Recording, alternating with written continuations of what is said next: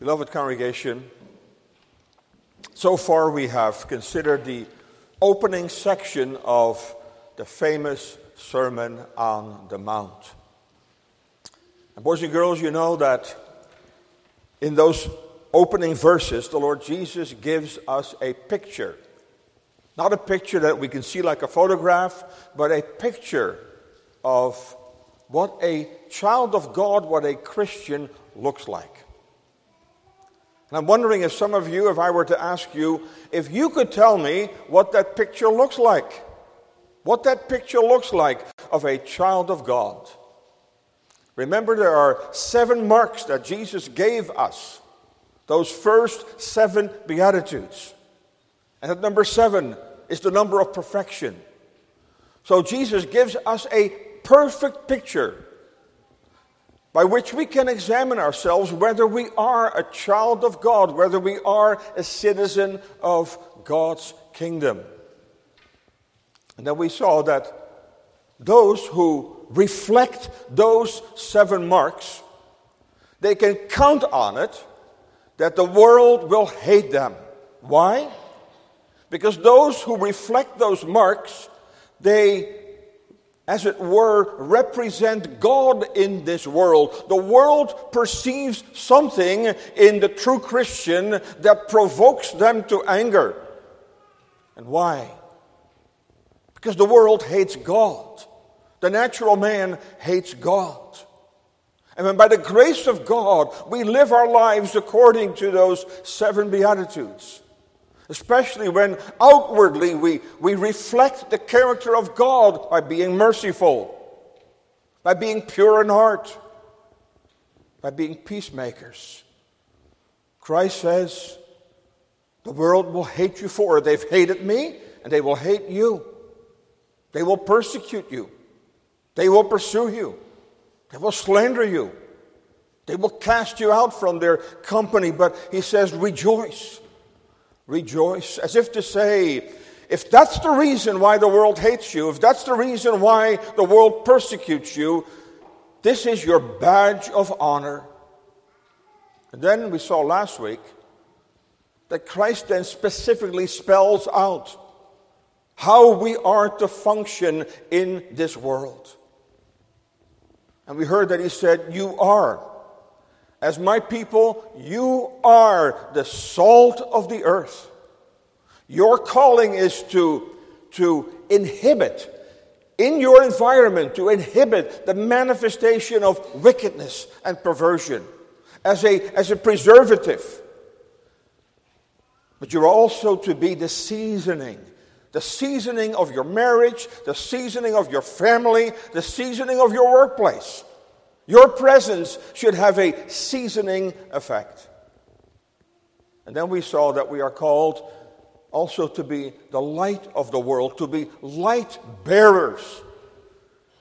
Because we, as the people of God, the church of Jesus Christ, we are the only source of light in this fallen, dark world of ours. And Jesus told us, don't hide your light under a bushel where it cannot shine.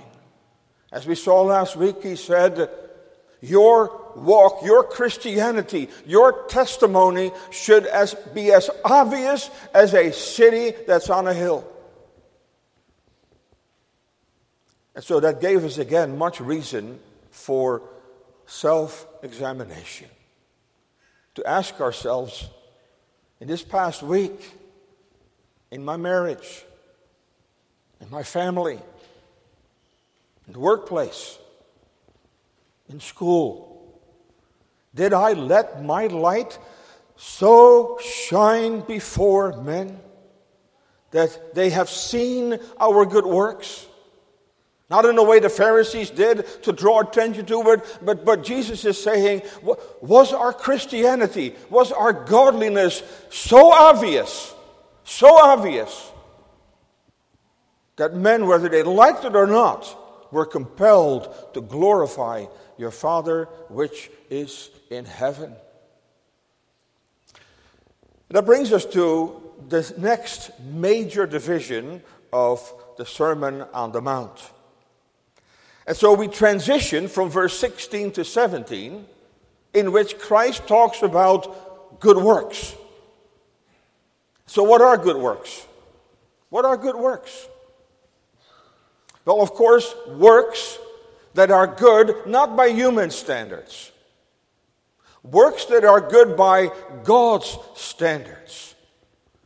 And of course, boys and girls, you know that too. How do we know what's good? Well, we just read the law together, did we not? The Ten Commandments is God's standard of that which is good. So good works means that we conduct ourselves, that we live according to God's standard of righteousness, namely His holy law. And the focus of our passage today is very much on the law and the function of the law in a very unique way, as we will see. So let's read together again verses 17 through 20 as we continue our exposition of the Sermon on the Mount. Verses 17 through 20. Think not that I am come to destroy the law or the prophets. I am not come to destroy, but to fulfill. For verily I say unto you, till heaven and earth pass, one jot or one tittle shall in no wise pass from the law, till all be fulfilled. Whosoever therefore shall break one of these least commandments, and shall teach men so, he shall be called the least in the kingdom of heaven. But whosoever shall do and teach them, the same shall be called great in the kingdom of heaven. For I say unto you, that except your righteousness shall exceed the righteousness of the scribes and Pharisees, ye shall in no case enter into the kingdom of heaven. And so what we have here is not merely an evaluation of the law, but it's much broader than that. Because what we have sung together from Psalm 119, as I've said before, when the psalmist refers to the law, also in Psalm 19, it's the entire body of God's revealed truth that he is talking about. So what we have here is Christ's evaluation ultimately of the Scriptures.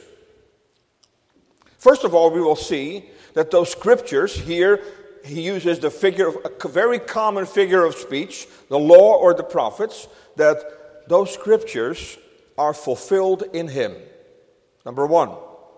Number two, those Scriptures must be fully honored.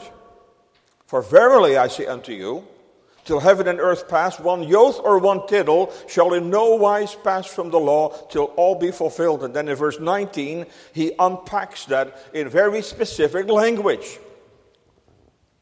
And then finally, those Scriptures proclaim a righteousness that is acceptable to God. Because even though Christ makes a negative statement, the implication is there is a righteousness by which we can enter the kingdom of heaven.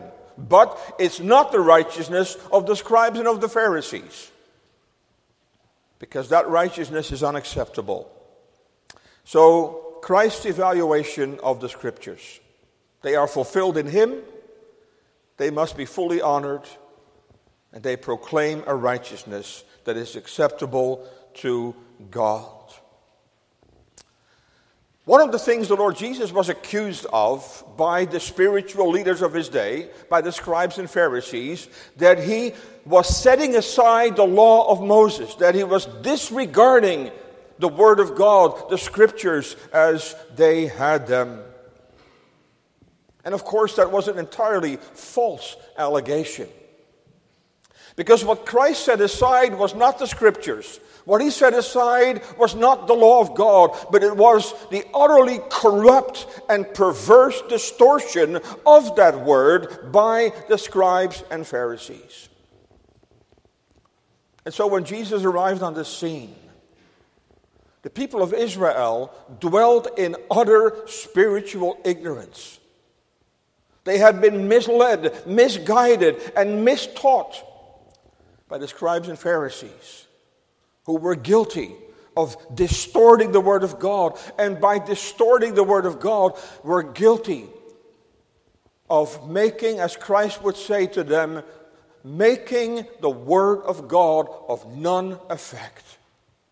They had robbed the Word of God of its power. They had robbed the Word of God of its message. And worst of all, they had utterly obscured the essential message of the Old Testament, which is the gospel as we have it expounded in the New Testament. Because that gospel is there. That gospel was fully displayed in Israel's ceremonial worship. That ceremonial law, as we call it, is what Paul talks about when he says the law is a schoolmaster unto Christ.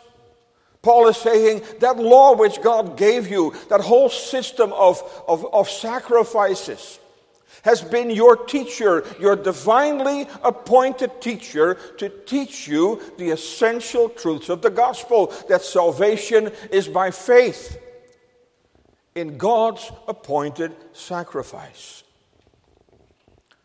That's why the Sermon on the Mount was a very significant moment in Christ's public ministry. It was his first major public discourse. And what Christ is doing in the Sermon on the Mount, he is teaching the people the true meaning of the Old Testament scriptures. As we work our way to chapter 5, we read part of chapter 5. Hopefully you notice that Jesus says, you have been taught, you have been told this and this, but I say unto you, let me tell you the real meaning of God's law. And we will see that also again next week. Because after all, he was the lawgiver. So if there was anyone authorized to explain what the law really meant, it was Christ, who was the lawgiver. But what else did Christ have in mind with the Sermon on the Mount? He did not preach the Sermon on the Mount to give a blueprint for the millennium. He did not preach the Sermon on the Mount to teach us lessons in morality. But why did Jesus come into the world?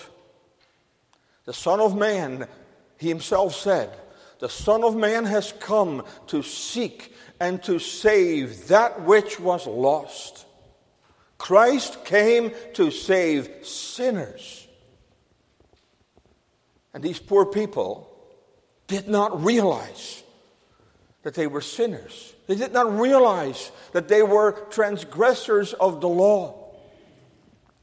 And so when he unpacks several key commandments later on in this chapter, it not only to give us the real sense of those commandments, but to wake those people up and to awaken them to the fact that they were transgressors of the law. Why is that so necessary? Well, without that awareness, without that realization, they would never understand who he was. They would never understand why he came. They would never understand that they needed a Savior. And that's Christ's burden. That is Christ's burden for his people. That's why in Matthew 11, he says, come unto me, all ye that labor and are heavy laden. Oh, it grieved him to see the people groaning under the burden of the false teaching of the scribes and Pharisees. Come unto me, and I will give you rest. That's why this passage that we're considering today is highly significant, because Christ here sets the tone for that which follows. Think not, he says, that I'm come to destroy the law or the prophets. I am not come to destroy, but to fulfill. That's a very important statement, congregation. Because here, what we have here is Christ, who is the living Word of God. So what does that mean, boys and girls? That Christ is the living Word of God. I want you to understand that. So, in other words, in Christ we can see what we read in our Bible. Christ is the living revelation of who God is. He said, if you have seen me, you have seen my Father. So by means of Christ, God reveals to us who he is. As a matter of fact, God always wants us to think of him in connection with his Son. We must always focus on him.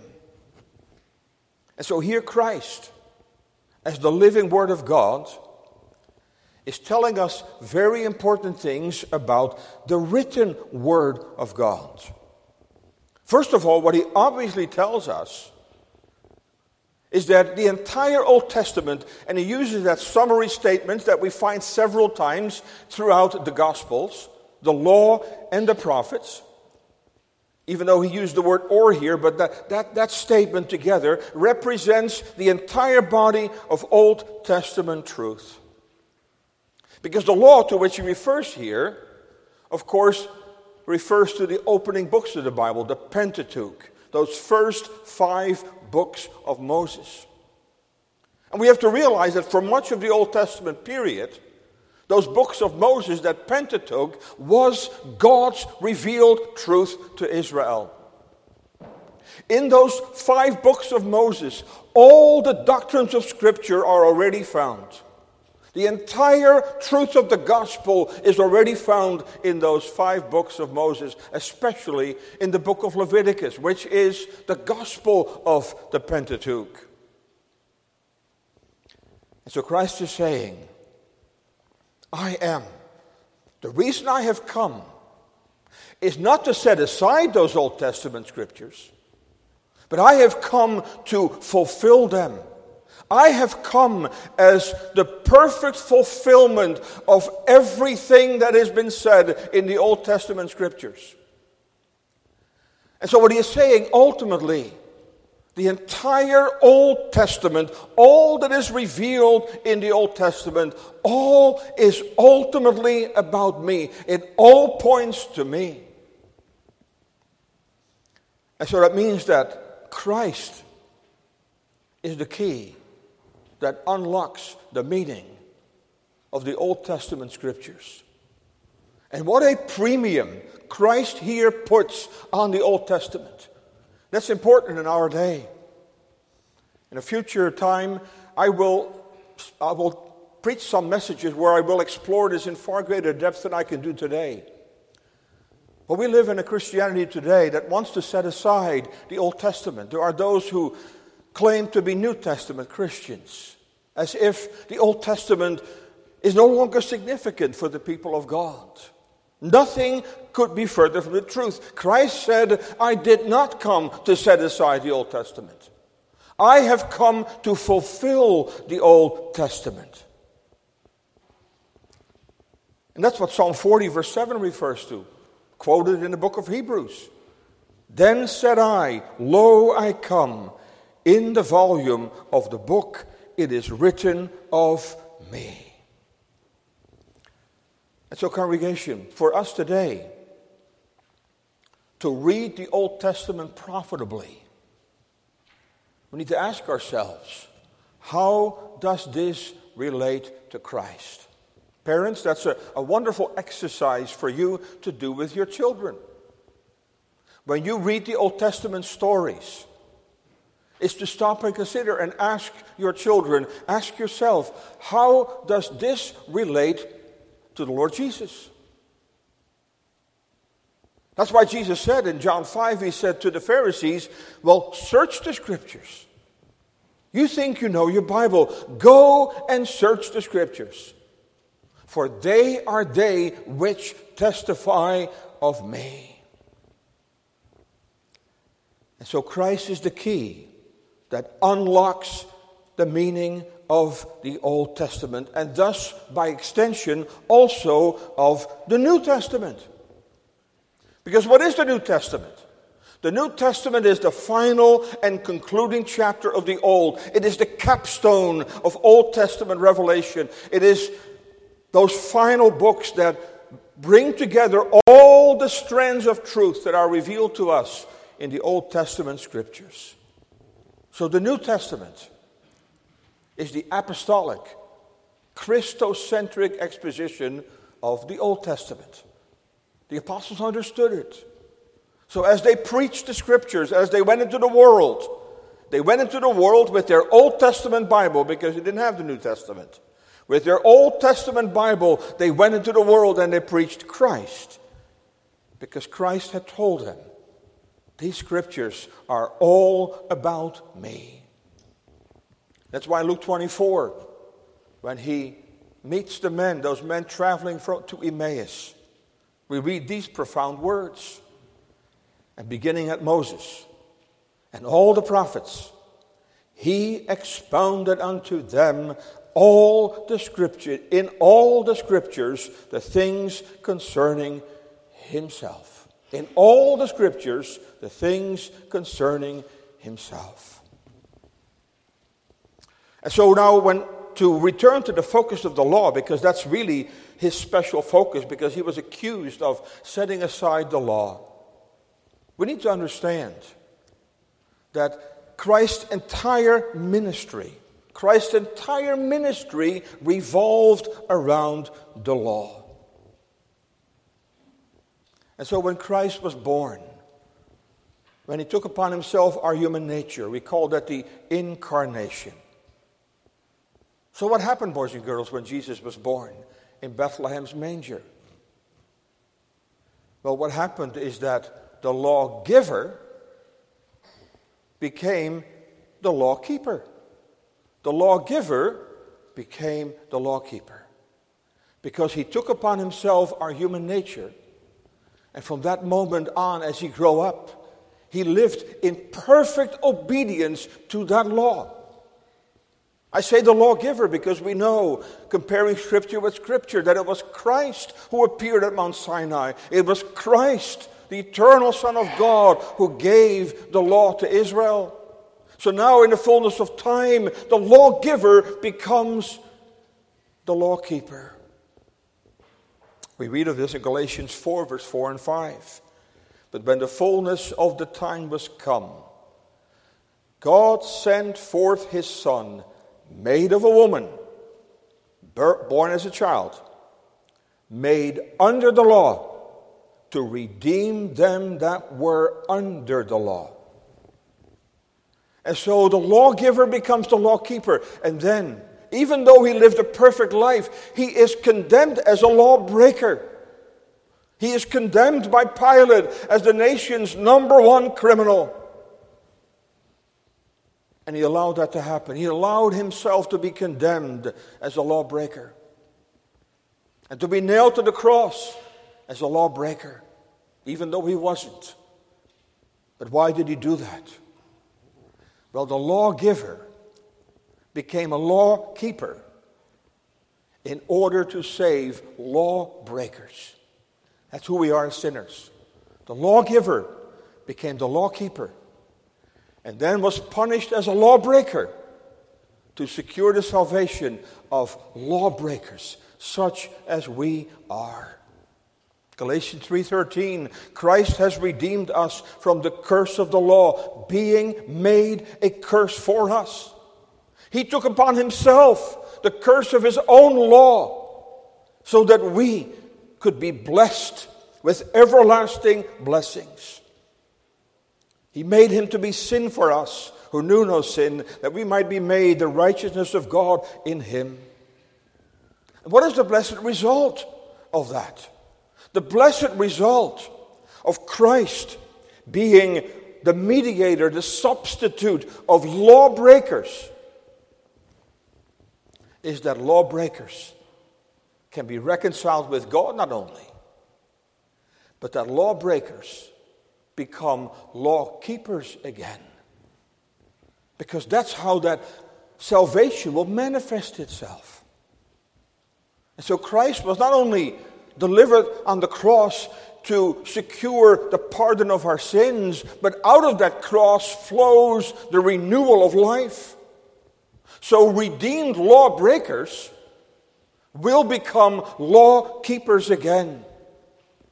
Not to earn God's favor, but as an expression of love and gratitude to that Savior who in my place suffered and died so that I, a lawbreaker, a sinner, could be reconciled with God and redeemed again.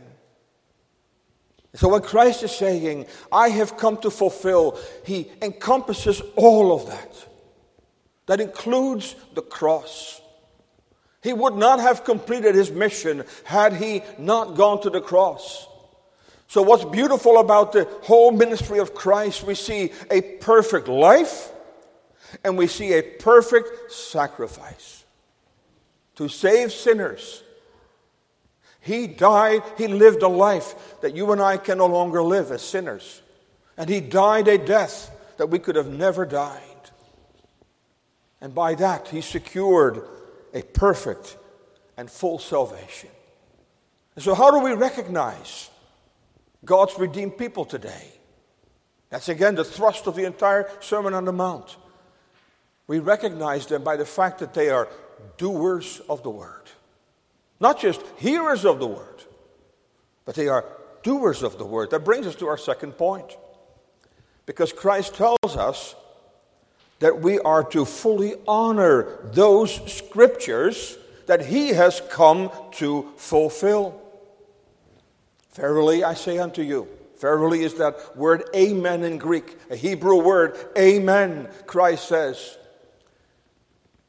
And when you know your Bible somewhat, you will know that whenever Jesus said something important, he would say verily, to draw people's attention as if to say, what I'm about to say is very important. Verily I say unto you, till heaven and earth pass, one jot or one tittle shall in no wise pass from the law, till all be fulfilled.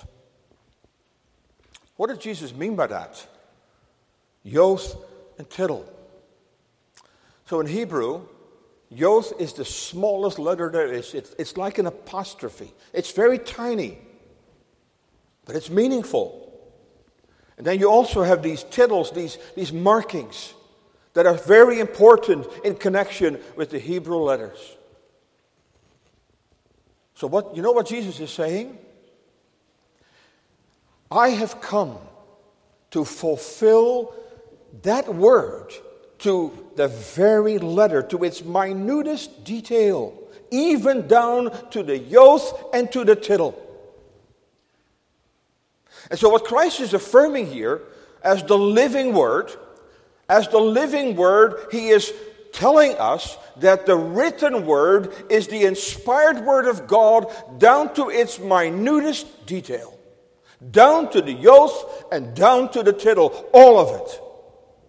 Of course, we're talking about the original language, not the translation, but in its original form. And of course, that means, as we will see in a moment, that Christ is saying, you must take my word as seriously as I took it. I came to fulfill those scriptures, every part of it, every detail, every jot and every tittle.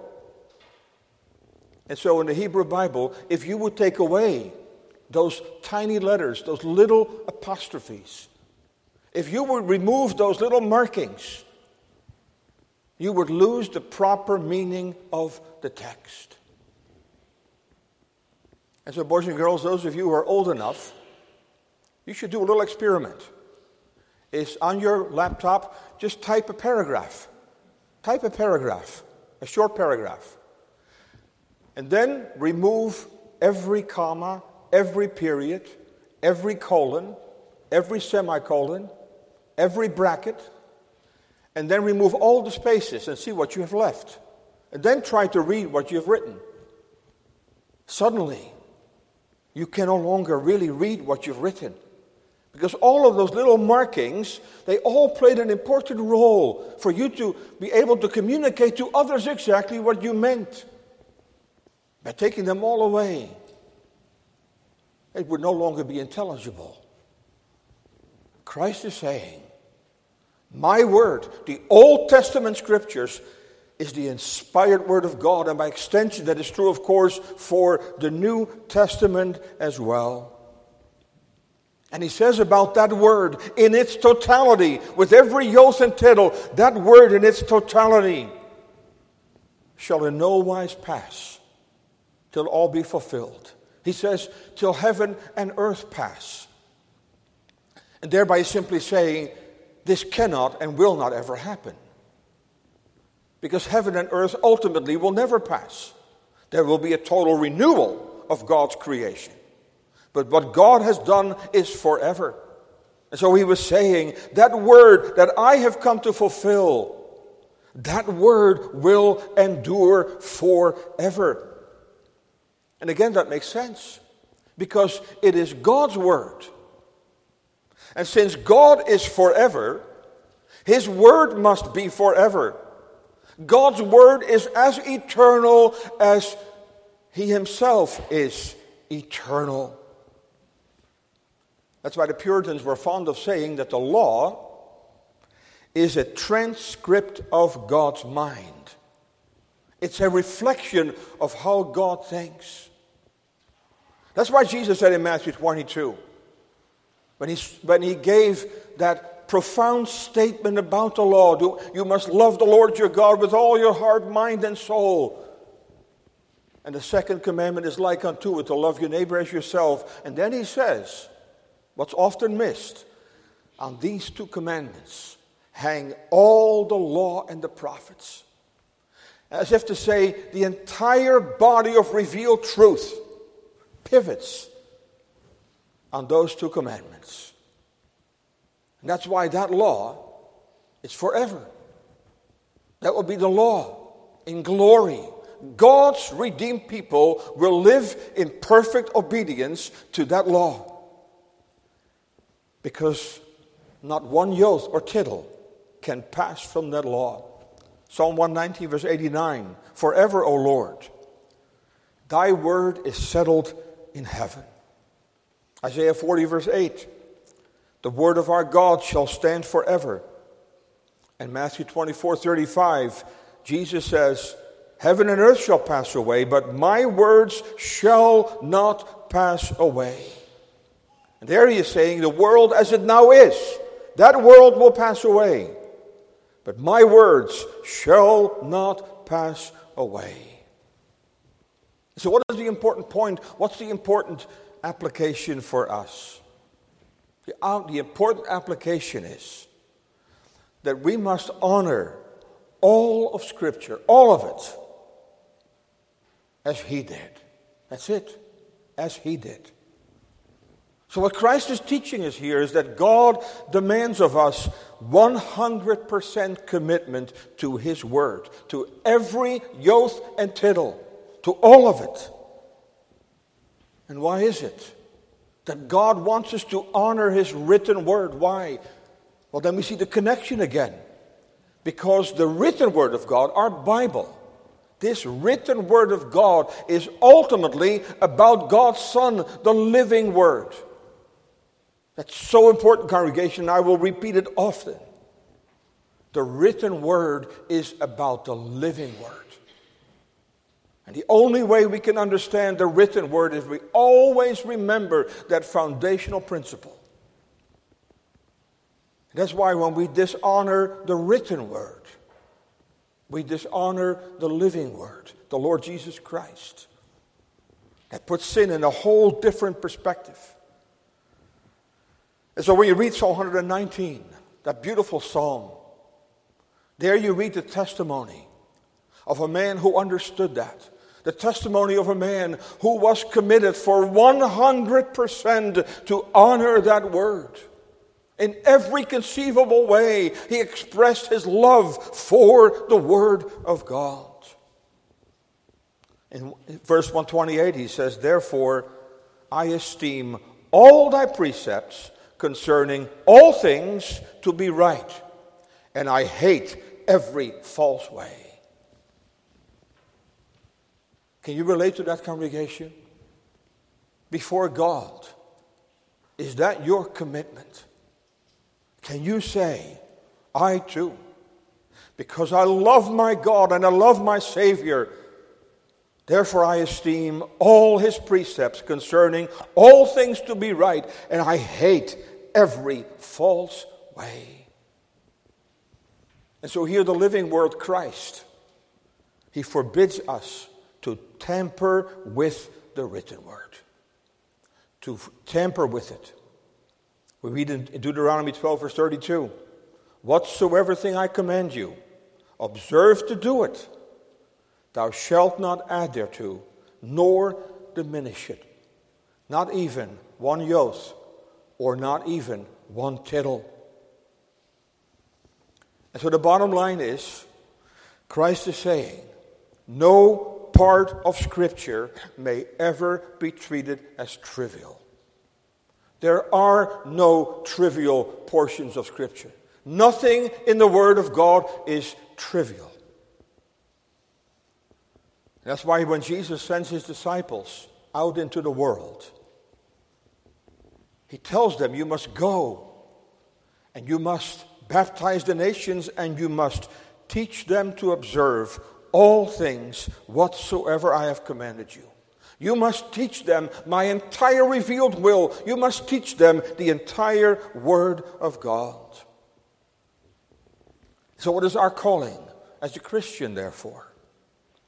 Our calling is to honor the living Word, to honor your Savior by honoring his written Word. That's godly living. That's genuine Christianity.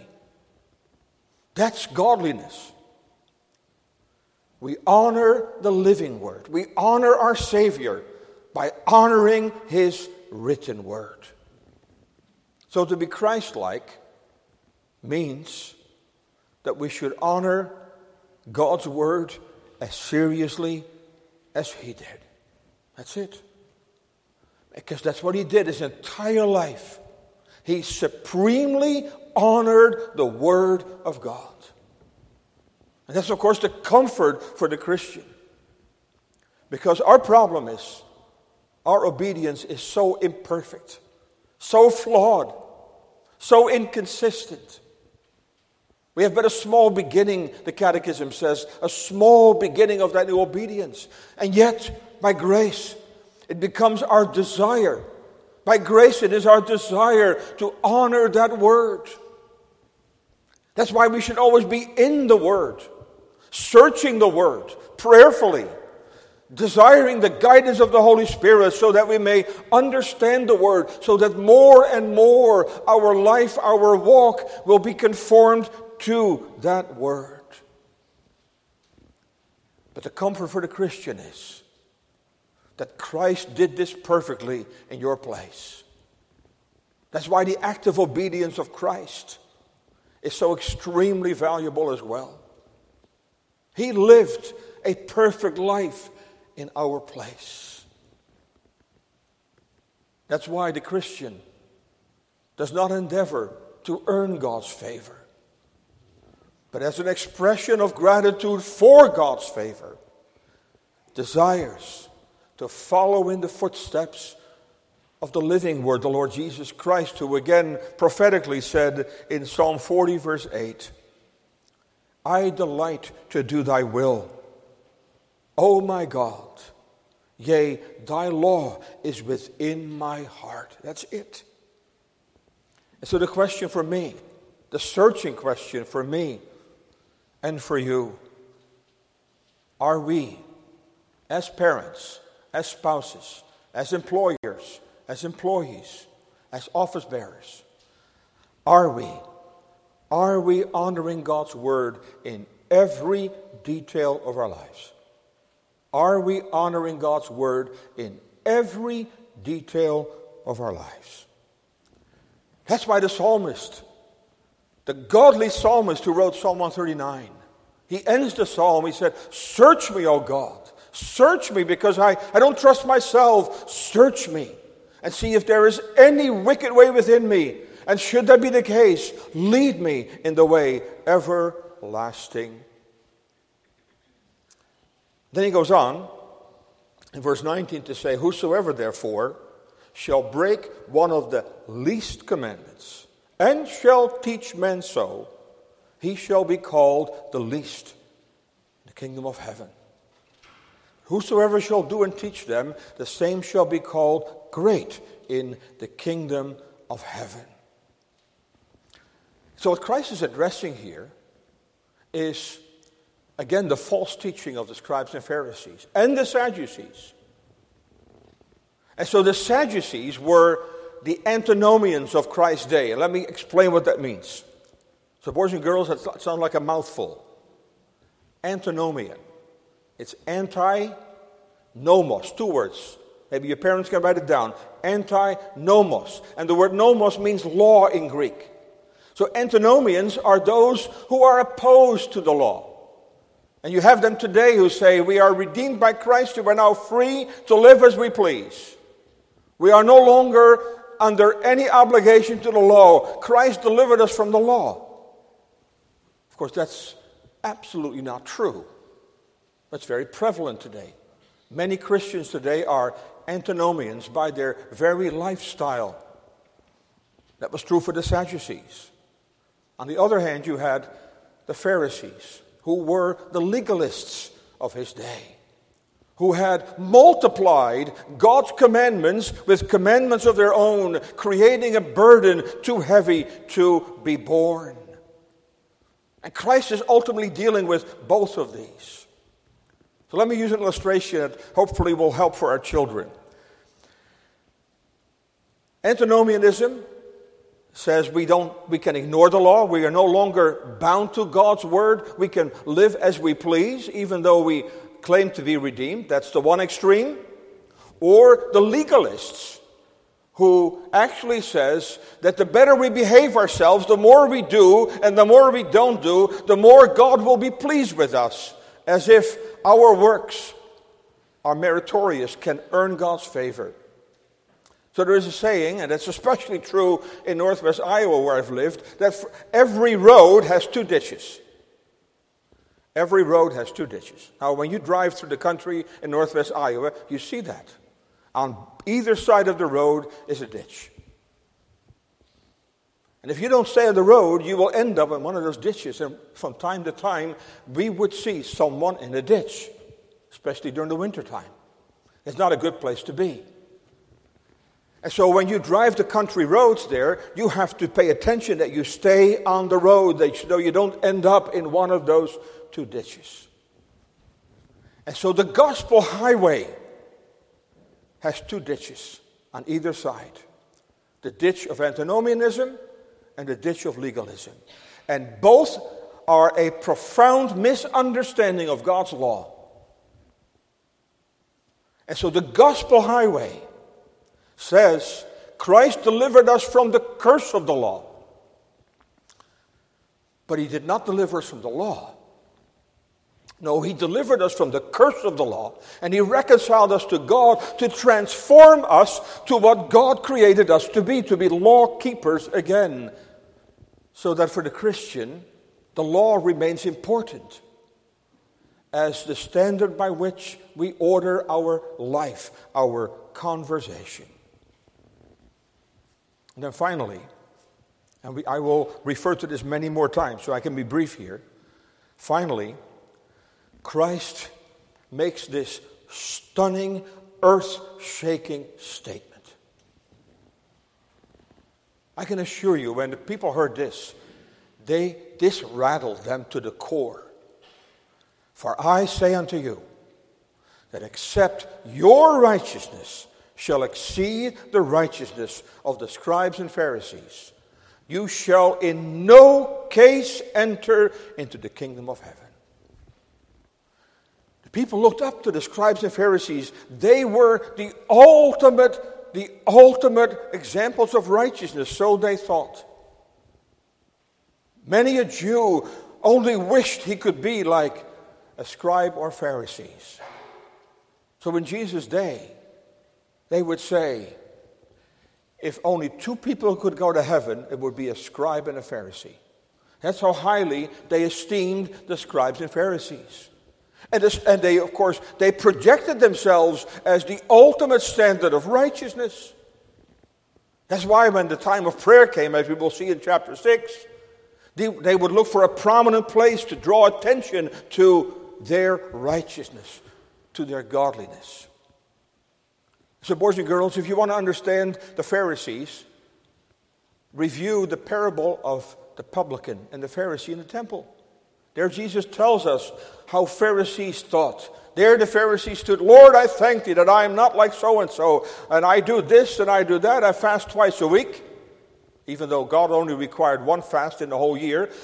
Twice a week, I pay. And so he was listing all of his achievements.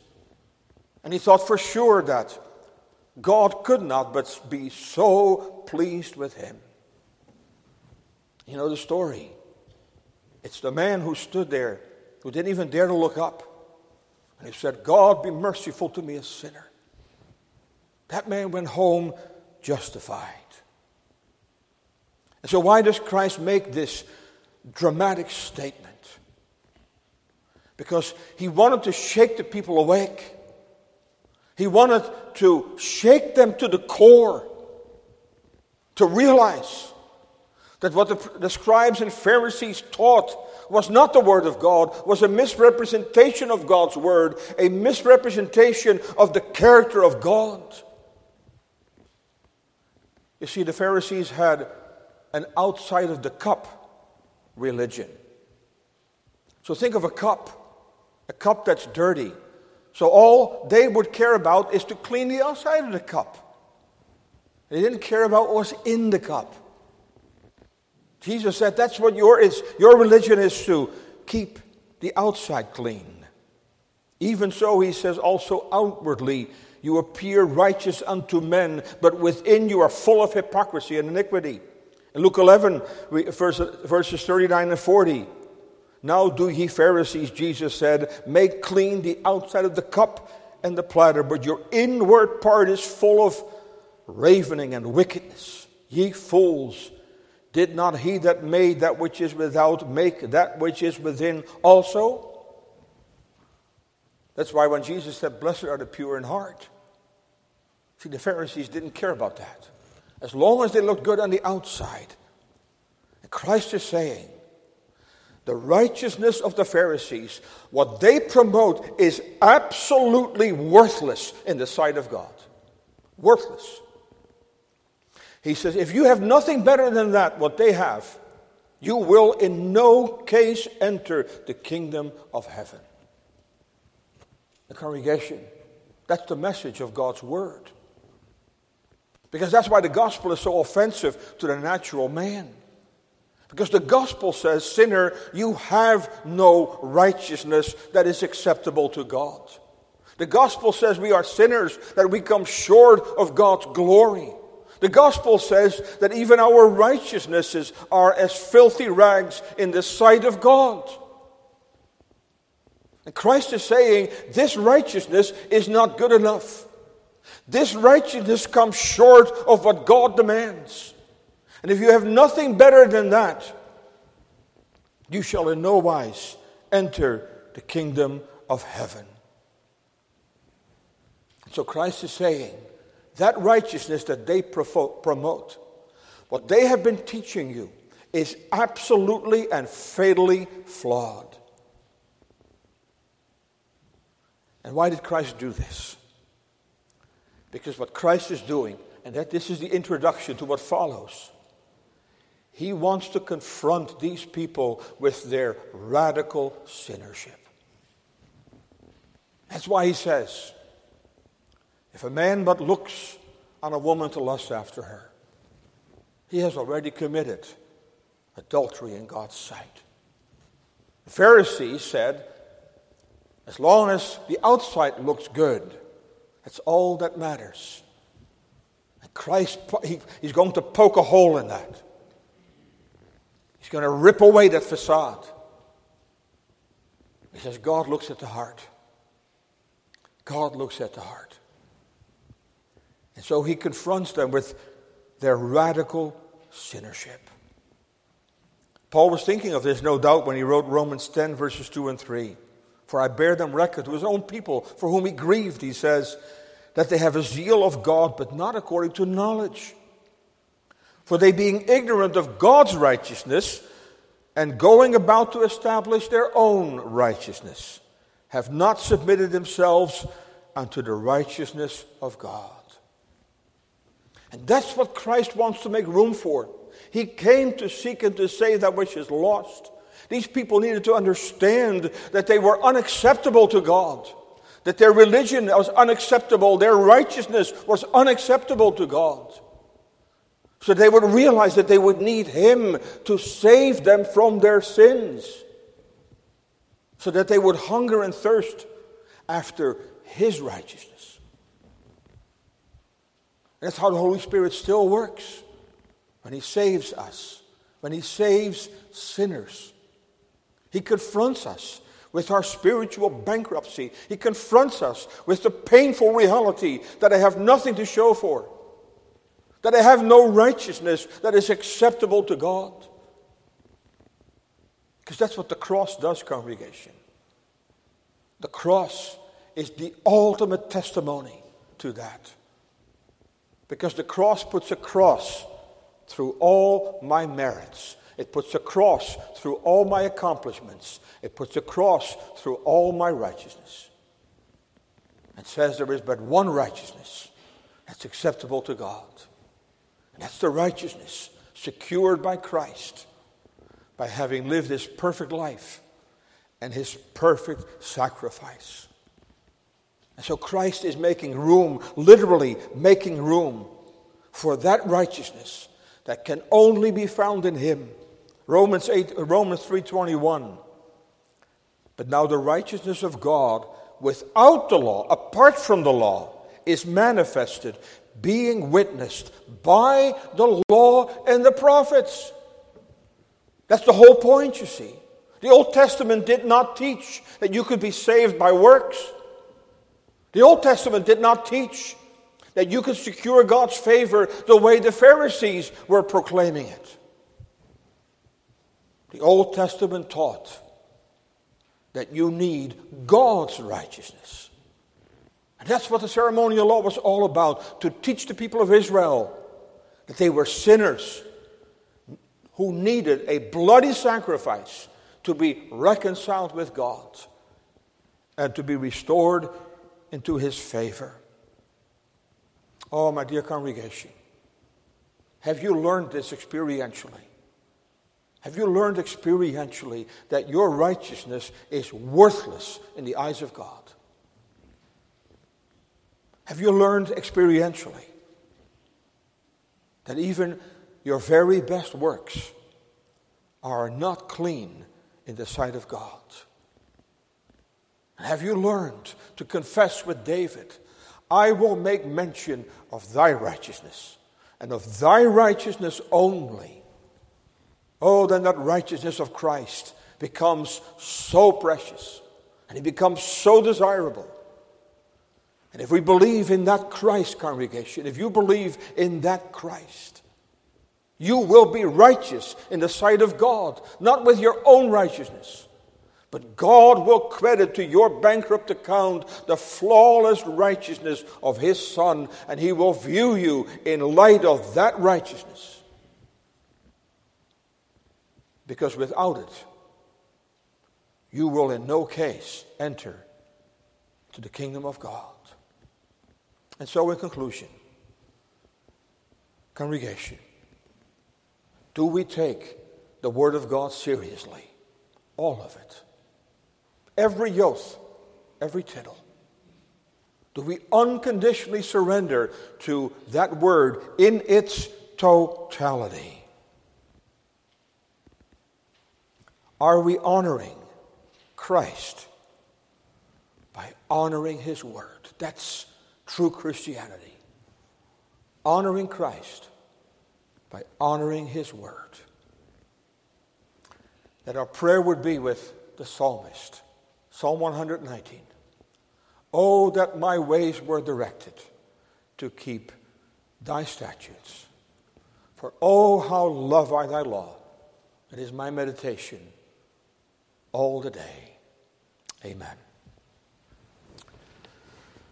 Our gracious God and Father, bless the instruction we have received this morning from the mouth of the living Word, from the mouth of the Lord Jesus Christ, who in such remarkable and striking language taught us such essential truths about thy Word.